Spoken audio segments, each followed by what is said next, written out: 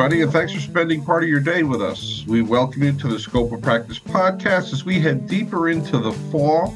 And being the time of year that leaves turn color and drop from the trees until rejuvenating in the spring, it sets an appropriate backdrop for our upcoming discussion. Some things have to fall from the branches in order to facilitate new growth, which, for our purposes today, are the difficulties facing the behavioral health workforce. Estimates from HRSA show that by 2030, there's an expected 21% growth in the demand for substance use disorder counselors, with only a 3% growth in the supply of practitioners, and an 18% growth in demand for mental health counselors, with an increase of the supply that still falls short at 13%. Why is that important to note? Because at this time, the field is already unable to meet the demands and needs for services and is stretched thin. Simply put, although it sounds cliche, we are overworked and underpaid, not receiving adequate supervision, have misconceptions about self-care, struggle with vicarious trauma, among many other concerns. We are also seeing people leave the workforce for different careers that are better suited to preserving their own mental health. All of these things and more tell the story of a workforce in crisis with problems that aren't going away. We don't generally talk about them formally, as we tend to buckle up our chin straps and fight on day after day. Today, we're going to focus on the workforce struggles with someone who sees the problems and has no problem naming them, in hopes that we can address them and make it a better experience for the workforce. Brittany Lindsay is a licensed mental health counselor in Massachusetts with over 15 years of experience in the mental health care industry. Her passion lies in advocating for systems-level change to facilitate mental well-being across the healthcare teams as a crucial component of quality healthcare outcomes. As a mental health consultant, she empowers individuals to understand, heal, and move on from toxic environments when necessary. Brittany's consults go beyond traditional healthcare strategy, encompassing holistic mental health and trauma-informed principles to prioritize clinician well-being. She recently launched a Substack publication called Healing from Healthcare, and you can read more of her work here. To consult with Brittany, reach out to her directly through LinkedIn. Brittany, welcome to the show. Thanks, Jeff. What an introduction. Happy to be here. Thanks for having me. Oh, you're welcome. It's my pleasure. So let's kind of jump right into it. All right. In your opinion, what you would consider to be the three biggest issues facing the substance use disorder mental health workforce? Yeah, so, sadly, I don't think these are new issues or will really be a surprise, to anyone in the industry. But I think one of the big one really is sort of this dilemma between being a 1099 contractor with an organization versus navigating W-2 employment. And, we can dive into that. Pay, is a big one, productivity requirements. And I would say, lastly, clinical leadership or quality clinical supervision. Do you think those, you said they've been around for a while, have there been a significant change over the last 15 years that you've seen, or have those been pretty consistent throughout? Yeah, so, I can't speak for everyone, obviously, but I do consult regularly with providers in the field.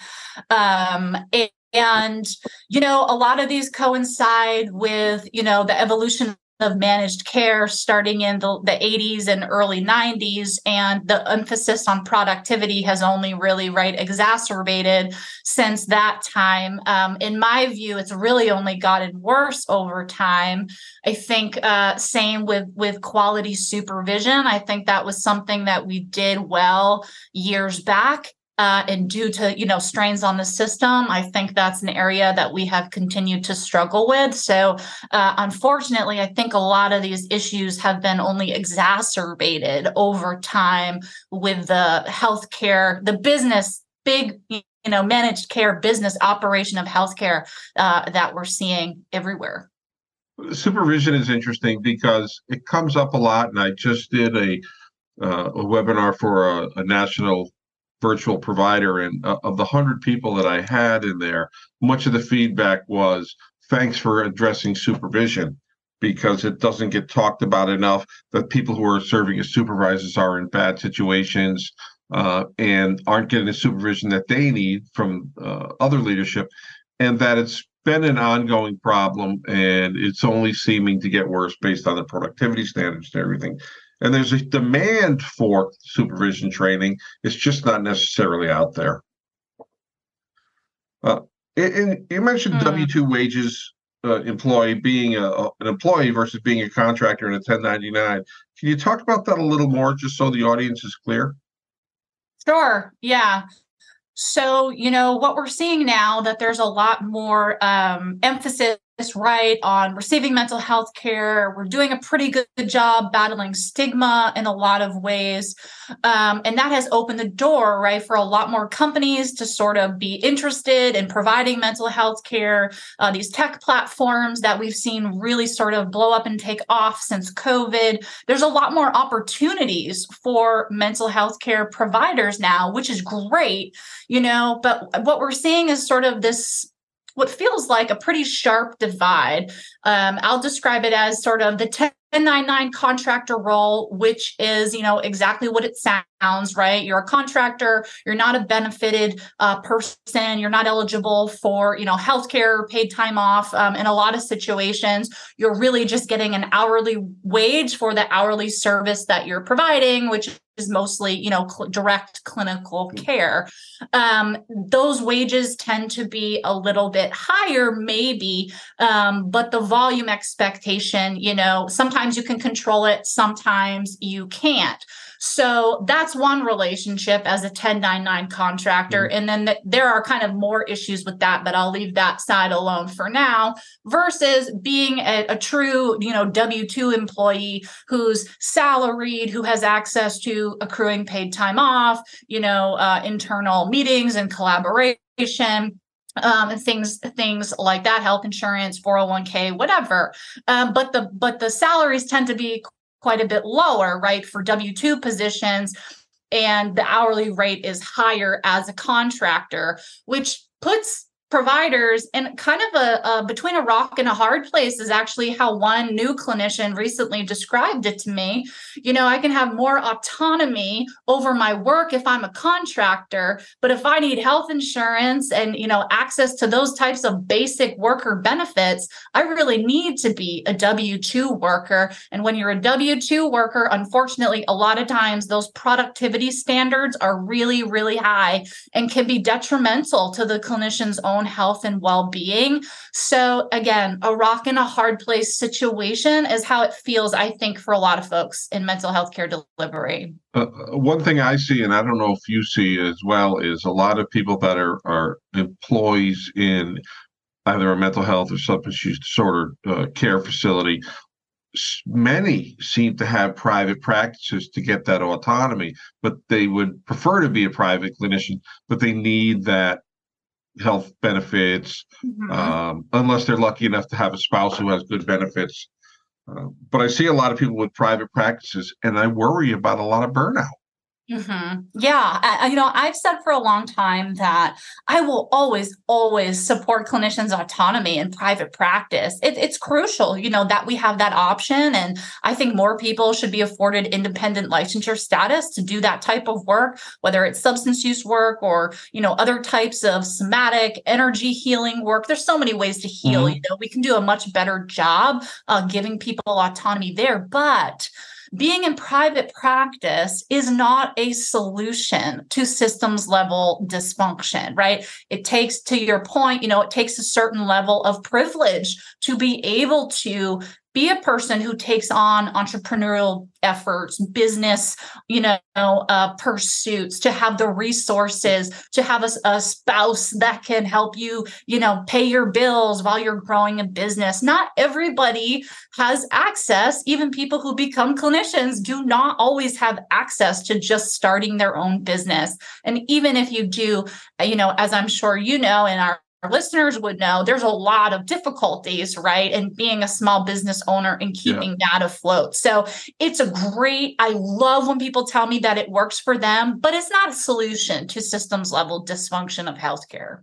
No, I think you're absolutely right. It's almost an escape from systems level healthcare for them, for their own mental health, but it doesn't necessarily meet the need of the system that indigent people or those with Exactly. who don't have the privilege of having insurance to go to a private provider, those folks are left in a lurch and often receive substandard care based on the productivity demands.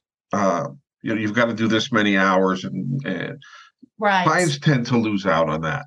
Mhm. Have you seen a change in your 15 years in productivity concerns? Change, not much really. So when I started, I became provisionally licensed as a professional counselor in Maine in 2012. So 13 years ago. And I remember my first job at an outpatient community clinic. I had to meet 26 billables a week. And if I didn't, for 2 weeks in a row, my pay would start to get docked for not meeting it. So that was my introduction to productivity as both a young and a new clinician in the field. And I'll tell you, I'm not working in an environment where I have to hit productivity today in my life, but I hear from a lot of other clinicians that do. And it's even higher in some places, including in big systems like the VA. I'm hearing clinicians say that they have to see 30 or 35 or offer over 40 patient appointment slots a week. That sounds worse to me than when I entered the field 13 years ago as a clinician. And that brings a couple of things up for me. First, let's talk about what you mentioned with the VA, because NBC did a study on VA in 2019, and the organization's press secretary admitted 30 visits per week per clinician is the goal, with 25 being the standard. But at the time, people were averaging 34 and a half visits per week. So that is significant. I know that when I came into the field many years ago at a mental health clinic associated with a general hospital, we had 30 hours a week, 30 billable hours a week productivity, but you could meet that through group. If you had 8 people in a group and you did 3 groups, that was 24 billable hours, or the 3 hour and a half group. So it was feasible, but the same thing, if you didn't meet that productivity, there was an issue. And a lot of clinicians at that point in time and now don't like group, don't feel comfortable in group, don't have training. So and that may not be an easier way around it these days. They may want to see 30 individual clients, 30 individual hours, or group counts as an hour. And I was lucky that it didn't. Yeah, and that was me too. I was very much, my licensure is as a professional counselor, and I don't want to speak for any other professional counselors, but I like one-on-one work. That's why I pursued the licensure and the education that I did. I only wanted to hold space really for one person at a time, maybe, a parent and a child, or one family at a time also. So, the idea of group work, I love that in theory, but in my experience in clinics and stuff, okay, if groups can provide, that additional billing requirement, that's great. But groups are a lot of work to get up and get running, right? You need like a curriculum. Not only do you need the training, right, to be able to facilitate group process. That's a unique skill that not all folks get education or training in at the master's level or below. But also, you need a curriculum. You need to generate interest. You need to get people to sign up, right? So, and all those things, you're mostly not getting paid for, in my experience anyway, when you're working in a clinic. So, I think there's probably ways to incentivize that better for clinicians. But when I was coming through and cutting my teeth in community mental health, gosh, it was such an uphill battle to try and form groups to that end. Yeah, and I think when I got into about 30 years ago, people were placed in group. We did not focus on client want so much. It was, if you want to continue with us, this is the group you have to go to. So you had some ill fits, but you made the best of it.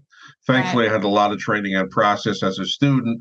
My I did groups with my supervisor during a placement, and he wouldn't let me comment on the content. My role there was only to comment on the process that was happening.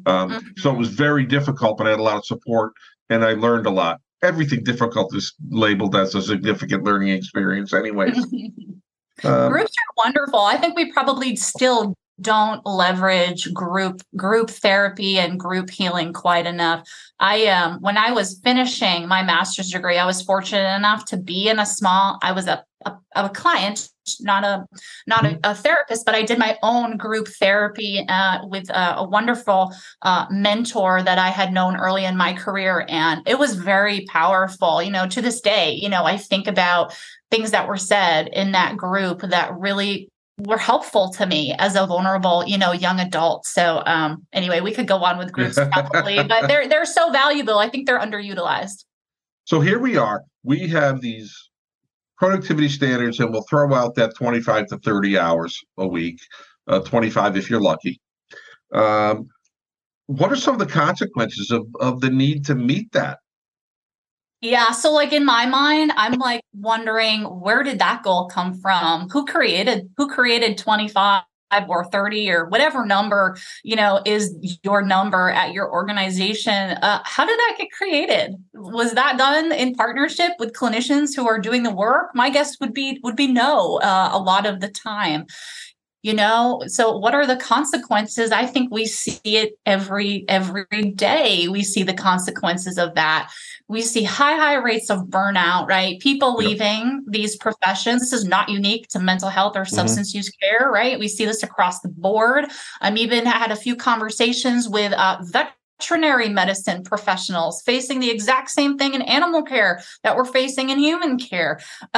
People are not well in these environments, and it's largely due to staffing ratio issues and high volume work. It's just not working for so many people in so many different disciplines now that it's hard to avoid, right? It's hard for us to keep avoiding this conversation about clinician well-being because it has a direct relationship and impact on quality patient outcomes. We cannot divorce clinician health from patient health. They really go together quite intimately, and there's been quite a bit of research on it. So it's real, And I think we're in a period of time in the field where we have this self-care movement without really, and it's being sold as something that it's not. It's a vacation, it's a day in the spa. Those are all small parts of it.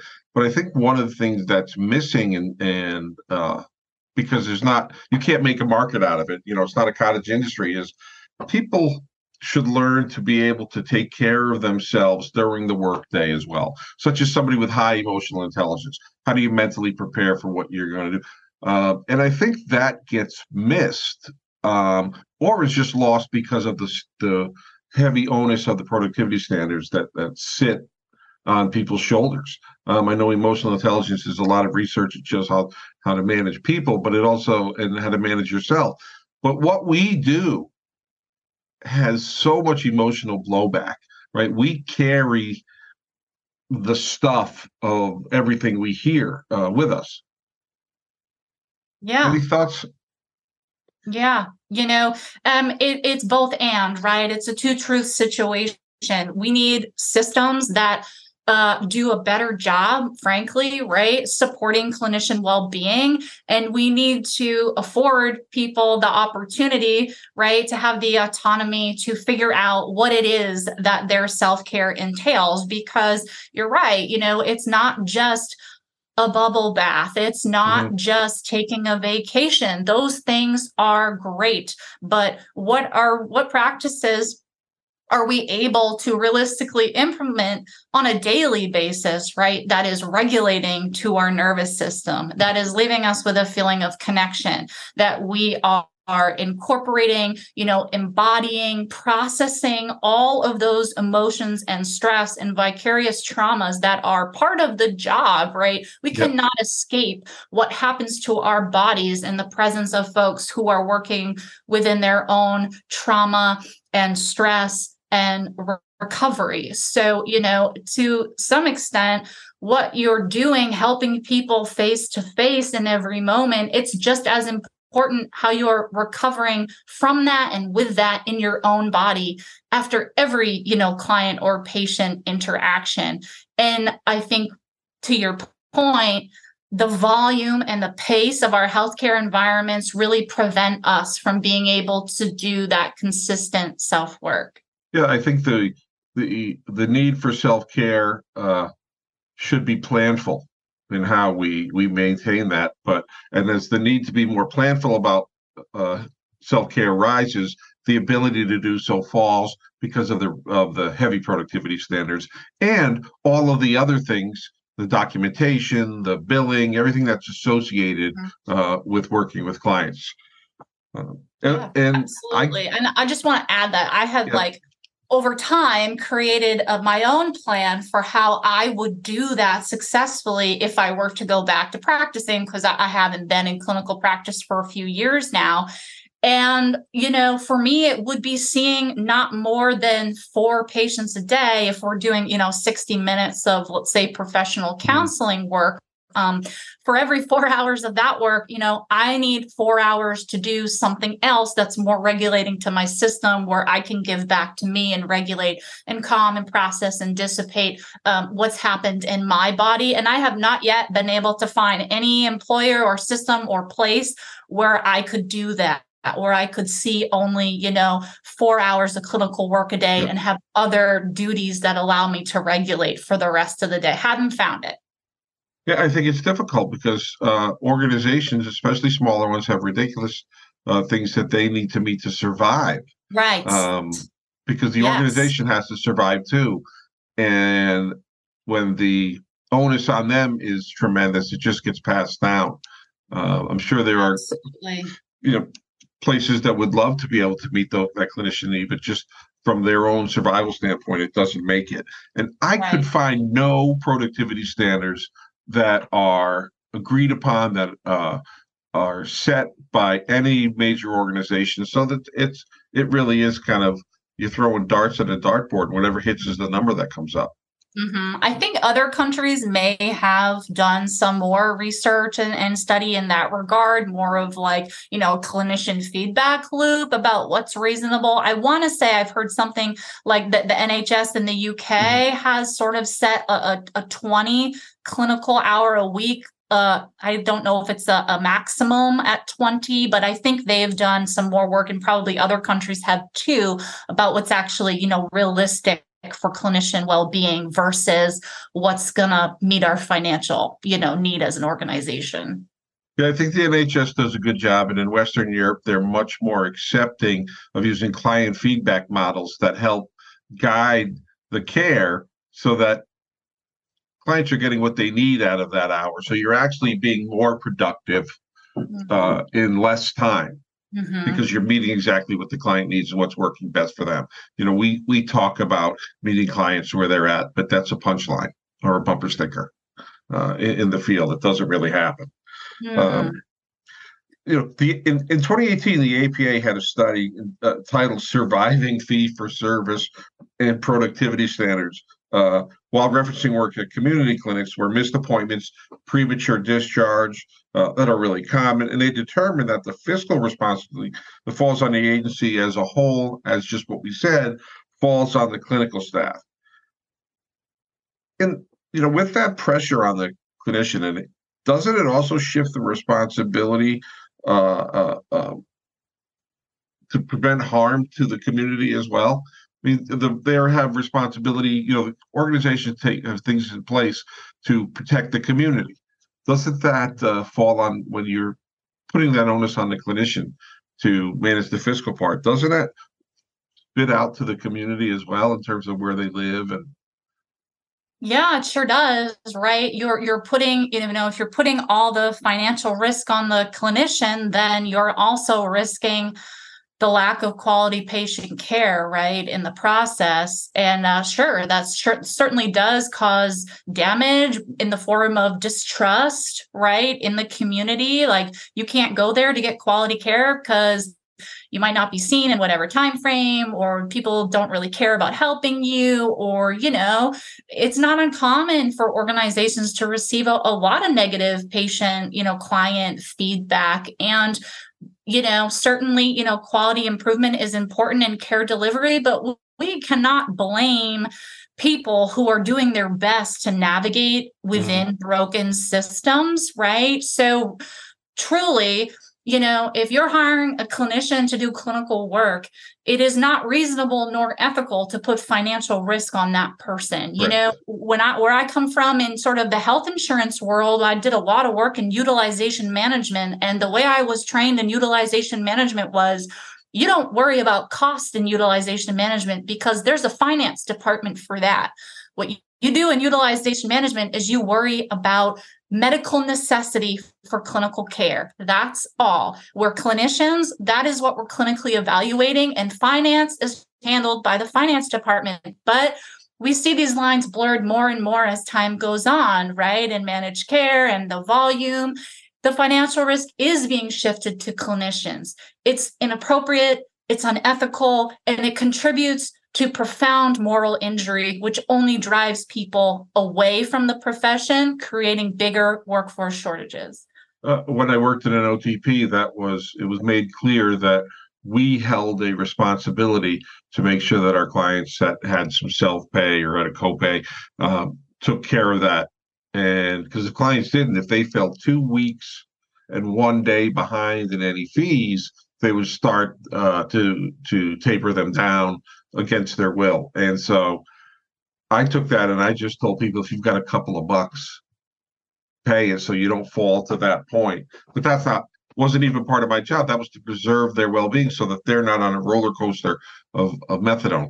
But I think it's common, and it really is difficult and impactful on the therapeutic relationships, which we know is most important. Yeah, and that puts you as the clinician in a position to have the weight of this whole system on your back while you try to preserve the therapeutic effectiveness of your relationship with your clients. And again, how long can people do that? How long can you as a clinician hold the brokenness of the system on your back while you work with individuals, to heal and recover and thrive? I think it's very time limited for most people. When you're looking at somebody that's receiving services in an OTP, they have such significant need to need that level of care that I can't necessarily worry about who's paying their bill, whose insurance card is updated and all those things. But we would get notes or emails saying, hey, so-and-so didn't provide their insurance card. And it really it hit the brakes hard on what we're trying to do clinically with someone to help them get their needs and desires met. You talked about the lack of clinical leadership and mentorship to protect the staff. Let's talk about that for a bit, because it's a huge problem, as we've referenced earlier. What are you referring to specifically when you say the lack of clinical leadership? Yeah, so, I want to be careful here because I have not been a supervisor to clinicians or been in sort of like a middle management type position before. So I want to be really sensitive to how difficult those roles are. But when I consult with clinicians and folks who are doing direct service work in various environments all over, mental and substance use healthcare fields, I'm hearing this echoed a lot, this lack of clinical leadership or a lack of quality supervision. And I think it's about autonomy and empowerment. I think clinicians are experiencing like a really narrow scope of providing care. Like I'm hearing people say, oh, we really have to stick to CBT, or we really have to stick to this type of treatment, or our notes have to look this way, or you can only say these types of things to people, so it's kind of a bottlenecking effect of how folks are sort of allowed to show up clinically in the room, or how they maybe advocate for changes that are needed in their organization, in their company. There's not a lot of psychological safety embedded in these environments for clinicians to be authentic about what they're experiencing and what they need, and helping to get their needs met as clinical folks, again, as we know, is just as important as the care that they're delivering to their clients and patients. So that's what I mean. That's the sort of sentiments that I've heard repeatedly in recent years. And that kind of echoes what I've heard over the years as well. The supervision issue is a systems issue, not the individual supervisor issue. Mm. And there are good and bad supervisors, but in general, they want to do the right thing. But in middle management, you've got all of the responsibility and none of the authority. So they're just sometimes the messenger between admin and don't have time to learn and develop their craft. Yeah. And the excuse they'll say, "Oh, it's not a billable service," but from an ethical perspective, it is absolutely required, and I think the system is failing to meet that. Putting people in supervisory positions because they just got a license or because they've been there the longest and it's just their turn, or they've managed a difficult caseload and we're good without training that individual to do the best they can. So I agree that people are at a loss. Yeah, and supervisors do what they can. Yeah, and you have so much, expertise in this area, but clinical supervision is a skill set, that is not just embedded in you because you've been a clinician. It is a very specific type of way of working with clinicians in the field. And I was really fortunate, to experience people who did have that supervisor credential, who really wanted to be supervisors. They didn't just do it because they were asked to or because it was a way to make a higher paycheck. I worked with supervisors who really loved delivering supervision to clinicians, and I benefited greatly from working with people who were doing it for, the right reasons. And it just seems like that's more and more a rarity, these days. That we have a real pipeline or channel to really champion folks who want to do quality supervision. And there's a right way, to foster that. And there's a wrong way, which is just throwing any warm body in the mix, which is, what we see so much in our industry in so many places. Yeah, I think they're putting people in positions that they're not prepared for, and that's fixable, right? By letting them be prepared for that. And just as we talked about a clinician having that responsibility, the fiscal responsibility put on their shoulders, we see that in clinical supervisors, because if my clinical supervisor is also the individual who oversees whatever raise or I may get, I'm much more likely to hold back my struggles rather than having somebody administratively who determines raises and things like that. And the question being, hey, how, to the clinical supervisor, how's Brittany doing in clinical supervision? Oh, she's very involved. She's doing everything she needs to. I'm very happy with her progress. Great. And if you have that separation, we're much more likely to say, I'm really experiencing some heavy countertransference with this person. How do I work around it? As opposed to, hey, everything's fine. Yeah, I'm good. Yeah, I got to do a little better on my notes. Which I would say, if I were a clinical supervisor, someone who came to me and said, I'm experiencing a lot of countertransference, I would praise that up and down, right? Like, that's amazing that you're able to recognize that in yourself and you can't talk about it, right? Like, that's an A+ mark too, right? So it's about how we see success in these roles as well. Yeah. When I was a student, we had an intake meeting. We're going through all the intakes for the week, and this one older social worker, a little gentleman, gives his clinical impression of what was happening with this person and says, but I can't work with her because I find her incredibly attractive. And I go to my supervisor, that dirty old man, and he goes, what are you, an idiot? He just saved himself a lot of problems, the agency a lot of problems, but most importantly, that client a lot of problems, because he said he'd like to work with her, but there was something there that said he shouldn't. Mm-hmm. And he goes, and it was, I went from being a student who thought I knew everything to realizing how much I didn't know. Right. Because that's a difficult thing. That's a very difficult thing to say, even if it's true. Yeah. It's one thing to recognize those things in yourself, and it's another thing to be able to communicate that and have boundaries around it. So what a powerful learning for you. Yeah. And this person put it out there like it was nothing. And because I had no idea, and nobody seemed to respond a bit other than in my head. And so I was glad that I had somebody to tell me, stop, don't be stupid. But it goes against things like that, go against our conventional wisdom in the world, though, right? Like your initial reaction was your socially conditioned one. Oh, how could you go to physical appearance? But that person, that older gentleman, clinician was really attuned, right, to what he was experiencing. And there's a lot to be learned. And he recognized his own humanity. Yeah. And I think that that's important, that he's not a machine just pumping out clinical hours. Like, I'll Uh-huh. take on somebody else, but it shouldn't be this individual. Uh-huh. That's exactly, I think, where the whole conversation needs to move towards, right? The Yeah. humanity of it all. I did a podcast several months ago with someone that we talked about how, as a clinical supervisor, do you manage the counter transference that your clinical team may be experiencing, and make it safe for them, and talk about it and how difficult that is as a task. You and I spoke privately last month. One of the things we shared was, tremendously positive experiences with our own receiving our own clinical supervision, both during our training and during our careers. We were both significantly challenged to learn and improve, but also felt supported. The From what you're hearing and when you're doing your consulting, are you finding clinicians who feel they lost that after they finish their main part of their training?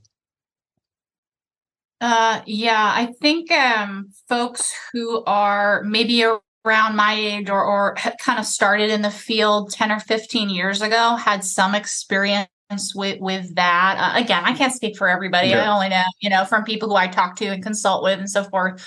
But I talk to people all over the country and even in different countries and, different states. I try and get a really good swath of input as much as I can. So I know that I'm speaking of a place of not just my own, projection or experiences, but that is really grounded in things that are really happening for other people.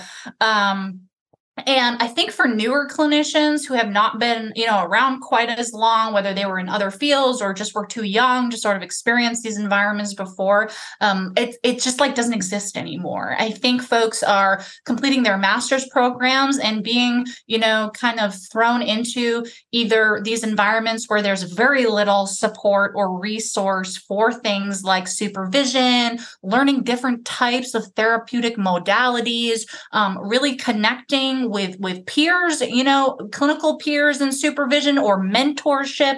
I hear mentorship as a huge need that's not being met for new clinicians. This work that we're all doing takes a lifetime to develop deep skill within, because we're really just dealing with our own humanity and that of those in front of us. Mhm. And so it takes a lot of time, and there's a tremendous amount of vulnerability that is experienced when you're developing these skills. I have said to many people before, I was a professional counselor full time for 6 full years, and I felt very green the entire time that I was doing that work. Part of that was my own stuff, imposter syndrome, and things that I've talked about before. But part of it was just what it's like to develop your skill set in this industry. It can be wildly vulnerable. And so a lot of newer clinicians in these fields are not getting the type of mental, emotional, clinical support that they need.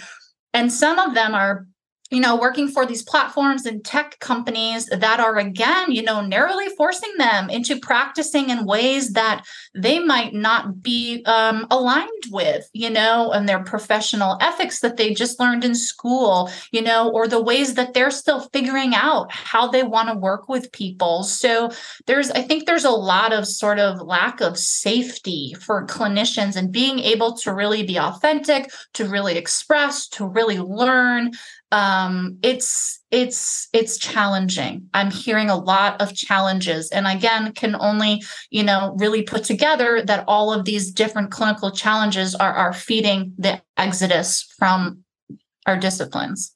There's an overarching set of things that supervisors need to focus on, client safety being one, and also that mentorship piece, that counselor development, and even gatekeeping. Hey, you shouldn't work in this field. You're in the wrong position. And all of the research, I shouldn't say all, I don't want to bring much of the research that I've looked at talks about best practices for supervision for students or for interns or for those on practicums. It doesn't necessarily continue on uh, into their careers. And I think that can be problematic because individuals, we can send the message that supervision is not needed. Uh, once you get, Yeah. intense supervision, once you get out of your learning stages. And we learn every day. Mm-hmm. Yeah. And, that's kind of like the privilege, I guess, that comes with being the independently licensed provider, right? But, oh gosh, I needed weekly supervision the entire time after I got my, independent licensure. And I still would if I went back to practicing today. It just is a vital component of delivering care. Like you just have to have some sort of more objective feedback mechanism. I think if you're committed to quality patient care, I think that has to be part of it. What are the risks for agencies that don't provide the strong clinical leadership? If they don't provide, yeah, if they don't provide for their staff. Yeah, I mean, you risk really underdeveloping your clinical workforce, right? And that has a lot of challenges. I have heard from a lot of folks who are being narrowly trained, and not to throw shade. Try not to be a person who throws a lot of shade at CBT, but it's a really good example in our industry of like, okay, cognitive behavioral therapy, really good for like symptom management, really good with certain populations. It's fairly easy to deliver because it does have a concrete, focus to it in terms of like rating system and using numbers and the triangles, and can be very visual, very, very helpful for some people, yes. Right? But it is not a clinically effective tool for every type of person or every session that a person shows up into or every type of healing work that you're going to want to do to help your clients. But this is what we see, CBT, or DBT, or ACT, or I actually love ACT. But, so these narrow clinical mechanisms to only deliver certain types of care, that may be easy to administer, easy to train staff on, but there's a lot that's missed when we don't properly, allow clinicians to develop to their own orientation, right? Professional orientation is like one of the first classes that I took in my master's program in graduate school. And it talks a lot from my memory, about exactly that, that you're going to grow and develop into a practitioner that has, yes, a lot of skills, but a lot of the way that you work is going to be unique to who you are, to your convictions and how you choose to help people, what you think helps people heal, So the sort of one trick or narrow scope of helping clinicians evolve is really, really risky because there's a million ways to help people heal, and so we really need to afford more autonomy and a wider scope of learning when it comes to that. We do see a lot of, this is what we do, so do that. This is where we come from. This is our clinical bend. More motivational interviewing is probably heavy in the substance use side. Yeah. And can be incredibly effective. But I used to use the MI skills I had when I was when my son was a teenager, just to annoy him, because that's really what it. So what you're telling me is, and he would go nuts because it's difficult with adolescents. But CBT, all of these things work, and they're evidence-based practices with certain people at certain times and under certain conditions. Not just, we say evidence-based practice, we tell the clinicians, it's an evidence-based practice, so they use it across the board.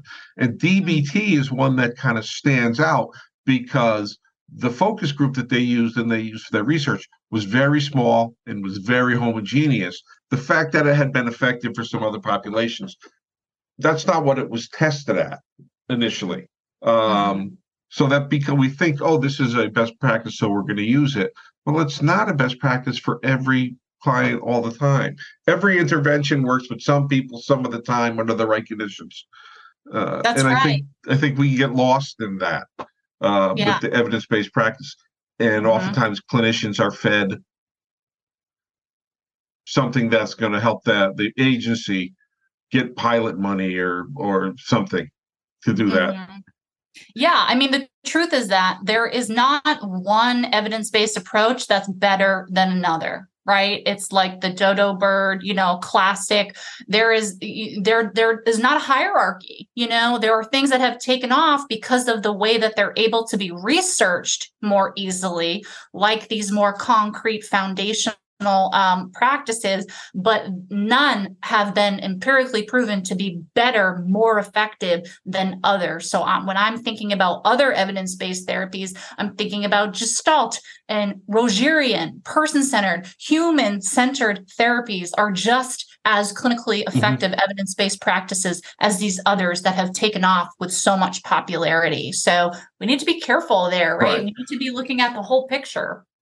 And when you look at the research on why people change, Scott Miller and his colleagues doing that, we recognize that that technique only accounts for 15% of change across the board. Some certain interventions may work better with certain people, but across the board, that's the same as the placebo effect. We know it's about the relationship with the client, meeting the client where they're at, and figuring out what's best for them, and having them tell us that. And I think a lot of that gets lost. They're taught, but it doesn't necessarily go into practice. So if we don't have good clinical leadership, we lose clinicians. And I don't know why, but I see us losing clinicians to real estate all the time. That's so interesting. I was just thinking about it. Would it be, advantageous to become a realtor? Is that something a lot of clinicians do? Because that is very relational based as well. Yeah, I see probably in the last year, a lot of people will kind of pick at it on the side, but I know at least 3 people who went and did it full time and said, "The heck with the field." Yeah. And I've heard a lot of people move into like HR related roles as well, because those are transferable skills. And we can't be mad at that. We can't be mad at clinicians who look around and say, this is not what I thought it was going to be. So I'm going to take my skills and fold them into something else where I can feel good about the work that I'm doing, or I can provide for my family, or whatever the case may be. Yeah. Knowing that we only had a short time for the discussion, is there anything we may have missed that you'd like to add? And there's a lot that we missed, obviously. Well, there's just so much to talk about because, healthcare is just, there's so much that needs to be improved. And at the same time, there's so much constantly changing. It's hard to keep up with. Even like a couple of years ago, I remember really wanting to keep up with all like the litigation and lawsuits that were happening in health. I let go of that a long time ago because there's no way to really just keep up with all the different facets of things that are happening.